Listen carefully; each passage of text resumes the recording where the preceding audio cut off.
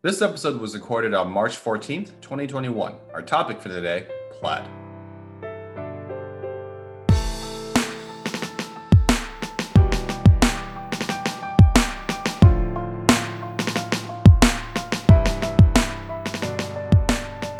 So Johnny, the best news of this week is we now have an African fintech unicorn. Finally, my whiskey bet pays off. Oh, and all the good stuff that comes along with having a unicorn now. But finally, my whiskey bet. That's the most important thing. Right. This is all about Michael. About Michael. Yeah. So Johnny, you want to talk about? I will let you introduce the company. Yeah, this was news from TechCrunch. African payments company Flutterwave. It raised $170 million Series C and is now being valued at over $1 billion. A few keynotes, besides, of course, being one of the newest billion dollar valuation companies, and also verifying or confirming, bringing to reality Michael's whiskey bet. It's one of the few African startups that have secured more than $200 million in funding. And just quick background about it is it was launched in 2016 as a Nigerian and US-based payments company with offices in Lagos and San Francisco, and it helps businesses build customizable payments applications through its APIs. And it's one of those companies that has benefited from 2020, the year of COVID, with so much activity going online, the streaming, the gaming, and of course, fintech has exploded, and that's part of their success and why they've had this most recent funding round. So well done, Michael. Well done. 3 months early. 3 months in. Was it 2 months after we made the prediction? Yep. And as we kind of expected, it's a Nigerian company that achieves it first. Yeah. So when I was covering it, I think there was 3 or 4. There's other billion-dollar valuation companies. One is another Egyptian fintech. Surprising, they're all in fintech. And then there's Jumia that we previously covered. Right. Well, Jumia is an IPO company now. No, yeah, but it's it's under the otherwise. And then InterSwitch, which we mentioned before in our past. But, again, this is what, a 5-year-old company? Yes, finally, yes. We got the zebra with the horn on it. As I described. We have a unicorn, which is a zebra. Yes. With a horn on it. Yes, and of course, the other relation to this is that it is related to the full stack fintech series that we're covering, which leads us to today's topic. Plaid. Yes, Johnny. We're talking about Plaid, the American fintech company, and API service, if you will. So, Johnny, tell me what is Plaid? Plaid is a financial services company based out of San Francisco, founded in May 2013. What it provides a set of APIs that allows other companies, other startups to be able to easily connect to users' bank accounts and financial accounts. Okay. All right. I see. So now we're going deeper. We were talking about personal finance and apps before. Now we're going into the companies that power these. So this is somewhat like a Stripe. Absolutely. I see. All right. Well, Johnny, absolutely. Like Stripe, are these guys successful?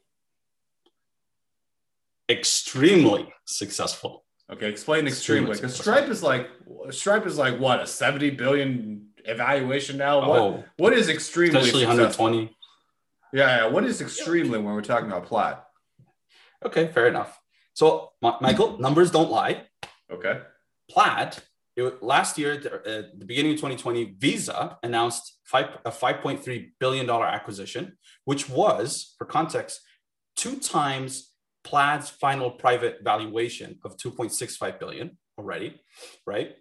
So as we know now, in early 2021, that acquisition has been called off because of antitrust concerns by the DOJ. But in early 2021, as I was doing this research, I found out that Plaid is in the midst of another funding round, potentially valuing it at $15 billion, with investors calling a bunch of former employees, current investors offering as much as $1,200 per share, which would push its valuation to $20 billion. So to go from 2018 being worth less than $3 billion to early 2020 about being acquired for $5 billion potentially, to now a year later potentially $20 billion. Pretty successful. Yes, it's not Stripe numbers, but it's obviously growing. Okay, no, I agree with that. Numbers don't lie. All right, Plaid is a successful company, but Johnny, is Plaid rich tech or poor tech? Are they rich tech or poor tech? Well, let's find out. We first start with what you're going to give us overview. Yeah. So rich tech, poor tech, of course, we'll judge it by industry, incremental user value, and incremental societal value, and figure out at the end if Plaid is in fact rich, net generation of wealth for the world, or poor, not net generating of wealth for the world. All right. Yes. So Johnny, let's start with industry. So now this is interesting. Johnny, I mentioned this. This isn't an app. This isn't a bank. What industry do you consider Plaid to be a part of? Financial plumbing in the form of financial APIs. You say money laundering is what you're telling me. Money laundering could be happening above. I see. Above Plaid, but Plaid has nothing to do with that. No, see, they Johnny, are a legit company. That's a better idea. We need an API for money laundering. That's what's missing in this world. Yes. There isn't a digital solution to money laundering. Criminal activity. All those laundromats. Yes. All right. Anyways. So yeah. Okay. All right. So how big is this space? I read a what was I about to say? A article, or rather analysis by one of these, Gartner-esque type of companies, and I believe that they said that the overall API management space is projected to reach $5 billion a year by 2023. And Plaid, of course, is worth $15 billion in theory for its overall investment. My question, though, is this financial plumbing, if you will, is that rich? Is that poor? It doesn't. What does it replace historically? Even outside of tech, what does it replace historically? Checks? Well, okay. So the plumbing, right? What's it called? ACH. What is the bank-to-bank wiring system? Yeah, ACH. That's ACH. Something that comes to mind in terms of something that it's not replacing, because ACH is still there, but that kind of exchange or interface. Correct. And so the reason that I'll add this nugget. So Visa, one of its arguments against DOJ was that we are in the business of transferring money. Plaid is in the business of providing data, right? Providing access. It's completely different, right? And so that's why that's not even in the same industry, if you will, for our purposes with MasterCard and Visa. It doesn't provide the exact same thing. It's not transferring money, it's providing that access. So that reminds me. Okay, keep going. So it's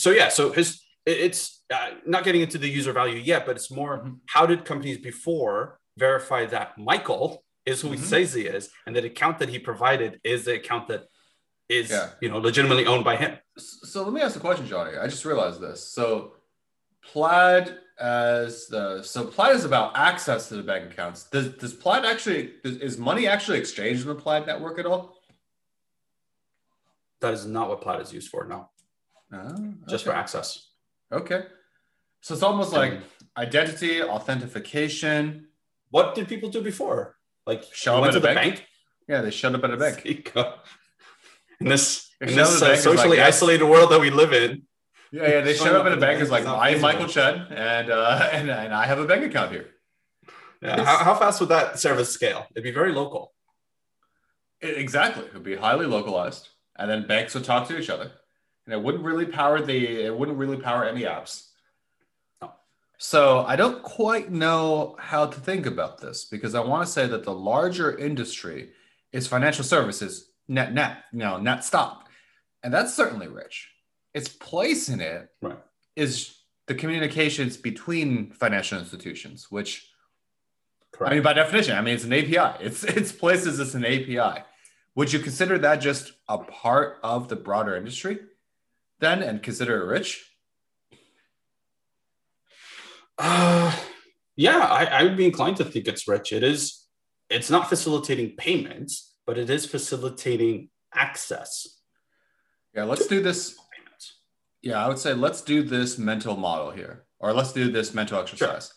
So if we took Plaid out of the financial services sector, then Plaid is just a connective tissue that's connecting nothing. So Plaid can't exist, or there is no concept of Plaid existing outside of the financial ecosystem that already exists. Correct. Right. Therefore, then, Right. I would say you can't separate it from the financial ecosystem. It does not stand on its own. Therefore, it's just, you have to just judge it as the financial ecosystem in itself. And Right. I'd say that's rich. Just one other segment on this real quick. So theoretically, if a consortium of banks came together and decided to provide this API, they would actually be able to undercut Plaid, right? Yes. And so therefore, if you think about it, it's still something that could be provided by the banks themselves, which are obviously in the business of being of rich tech, in the industry of rich tech. Yes. Yes. No, I agree. So for industry, then, I mean, it doesn't sound like the largest, because if a bank could do it, it's just laziness and unknowing and don't want to work to each other. And the yearly revenues in a few years may only be $5 billion. Okay, maybe it's not the largest, but I still consider this element rich tech. Yep. Absolutely. All right. So now, if the industry is rich tech, now let's get down to the exact value it provides to its users. So incremental user value. First off, Johnny, who are the users of Plaid? Both in terms of what industries they're in and specific examples, if you have them. Yeah, a few of them we've been talking about, Michael. We might have even dedicated 40-minute episodes to them. All right. Don't say. So without further ado, some of his customers include Acorn, Betterment, Chime, TransferWise, Venmo, and these two will sound very familiar: Square's Cash App and Robinhood. Very recent episodes in the past month. Yes. All right. And okay, if those are the users, what I'm hearing is a whole bunch of different financial tech companies is what I'm hearing. That's right. And really quickly at the charging model. So it's an API, right? So you're paying for the usage rather, or you're paying to integrate it into your systems and then paying for QPS or something like that. Right. So that makes sense then to why, but then my question is, how does it connect to the banks?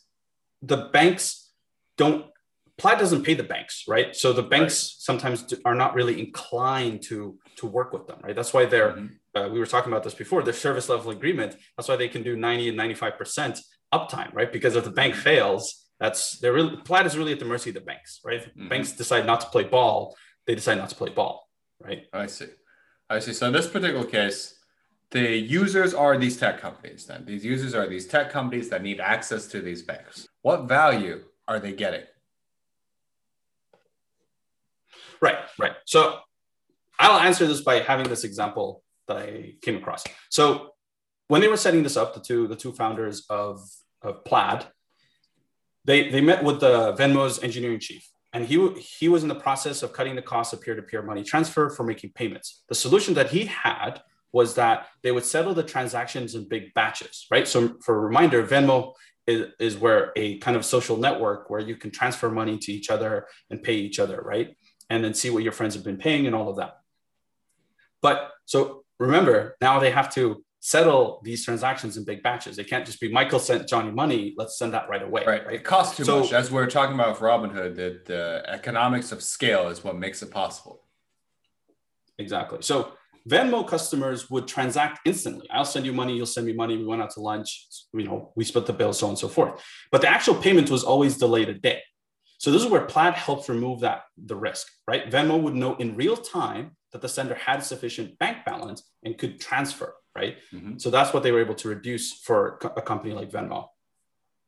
Got it. So, okay, how do we measure this value? So that's money savings, time savings. It's more a question along those lines, right? So Robinhood, a recent company we covered, as soon as you create an account, right, and connect it to your bank account, you can start trading, right? How much Silicon Valley is all about reducing friction for the user, right? If Robinhood, the moment you set up an account and then it was like, well, you have to wait, like, let's just say it's a week for us to verify this account belongs to you, you can trade for that, right? how many people, again, millennials are all about that instant gratification. Millennials are a big part of these, of giving Robinhood example of their users, right? They wouldn't be able to wait for this. Well, that's is that not a determinant of your success, right? That's a solid point. Is that not a determinant of Robinhood's success? Yeah. Yeah. So I would say this, right? So we have, from the API perspective, coming back, so users are these tech companies. Users are things that develop their own applications themselves. And the value to them, well, first from the API perspective, if I can use an easy to use API, a single source, I don't have to go staff a team that has to do all of these different APIs and all of these different manual things themselves. And second, the friction that it reduces for the users, the instant access that it gives them, is a key to the success of a lot of these companies as well, because they want to try to achieve quick and instant access, because that's a giant driver of their success. So Plaid's customers, the Cash App, the Robinhood, can onboard their customers, and their user acquisition is dramatically reduced from a friction perspective as well as a cost perspective, right? If it's time and that turns into money, more users, more engagement, a lot of these companies we've talked about before, that's how they're able to conduct their business. All right. So, wow. Actually, I was not expecting two riches in a row, to be honest, with Plaid. All right. So industry rich, user value rich. All right. Let's go to incremental societal value now. So Johnny, for Plaid in itself, and this is where we have to separate Plaid from necessarily everything that it enables, but if Plaid doesn't exist, what happens? Yeah, Plaid doesn't exist. Each of these companies that use Plaid would have to build their own connectors, right? That burden would be falling on them. Yeah, they can. There's nothing stopping them. It's just, again, that's another manpower, that's cost, that's time, right? But the society, right? To the society and end users here. So like you mentioned that great thing. Let's dig in on this, because I think it's easy to almost sway yourself into thinking poor off the bat, because it's an API and because by definition it's facilitating exchanges that already happen. Right. So powering all of these financial services, right, 2,500 of them, does that not add more value to society? As we've been covering fintech, we've been seeing how inefficient the industry is as a whole, whether it's in the States or it's in Brazil, right? And we have yet to see in the other parts of the world, but we did cover parts of Africa before, right? So my one thought about this is, okay, it's indirectly providing value. Yes. But I wouldn't consider the indirect providing of value to be something that a rich tech societal value company is doing. Sure. I could see that. Mm-hmm. No, right. But I do agree. It's indirectly providing value. Okay, so incremental societal value. Because yes, it is indirectly providing value, but it in itself is something that if it didn't exist, it would still be doable. You can still do this, You can still do this yourselves. Right. Then I would say for incremental societal value, it is poor tech. Correct. I mean, just to wrap that up also, the end user doesn't really know Plaid. Part of the reason that we kind of explain this context around what you used to do before is that I didn't even know what Plaid really did. I didn't understand its value, right? What is it actually providing? But I still don't know what Plaid's value is. We did this whole show about it. Yes. So let's recap. Yeah. Industry, rich tech. Incremental user value, rich tech. Incremental societal value, poor tech. All right, Johnny, what's our final verdict? It's 2 rich, 1 poor. The rich is not super rich. The poor is not super poor. What do you think? Well, Plaid is lucky to find themselves in the black. And I would say they're rich. Money's not dropping out of the sky quite yet, but they're making their way up. I'd say so too, because to be honest, I was thinking originally that its industry was poor. Right. But when we realized that you cannot separate this industry from the grander financial industry in itself, because it doesn't exist outside of financial industry, then yeah, that swayed me over as well. All right. So Plaid is a rich tech company then. So Johnny, Now that we've established that Plaid is both successful and rich, what do we think about the future of Plaid? I was saying potential IPO in the next 12 to 18 months. It can go it alone. It had a failed acquisition. I think it can stand on its own based on A failed acquisition of which now we can go for 3x the money. Yes, such failure. I would love to fail like that.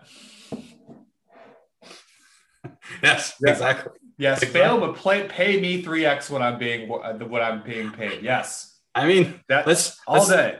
In 3 years, their valuation has gone almost to 10x, right?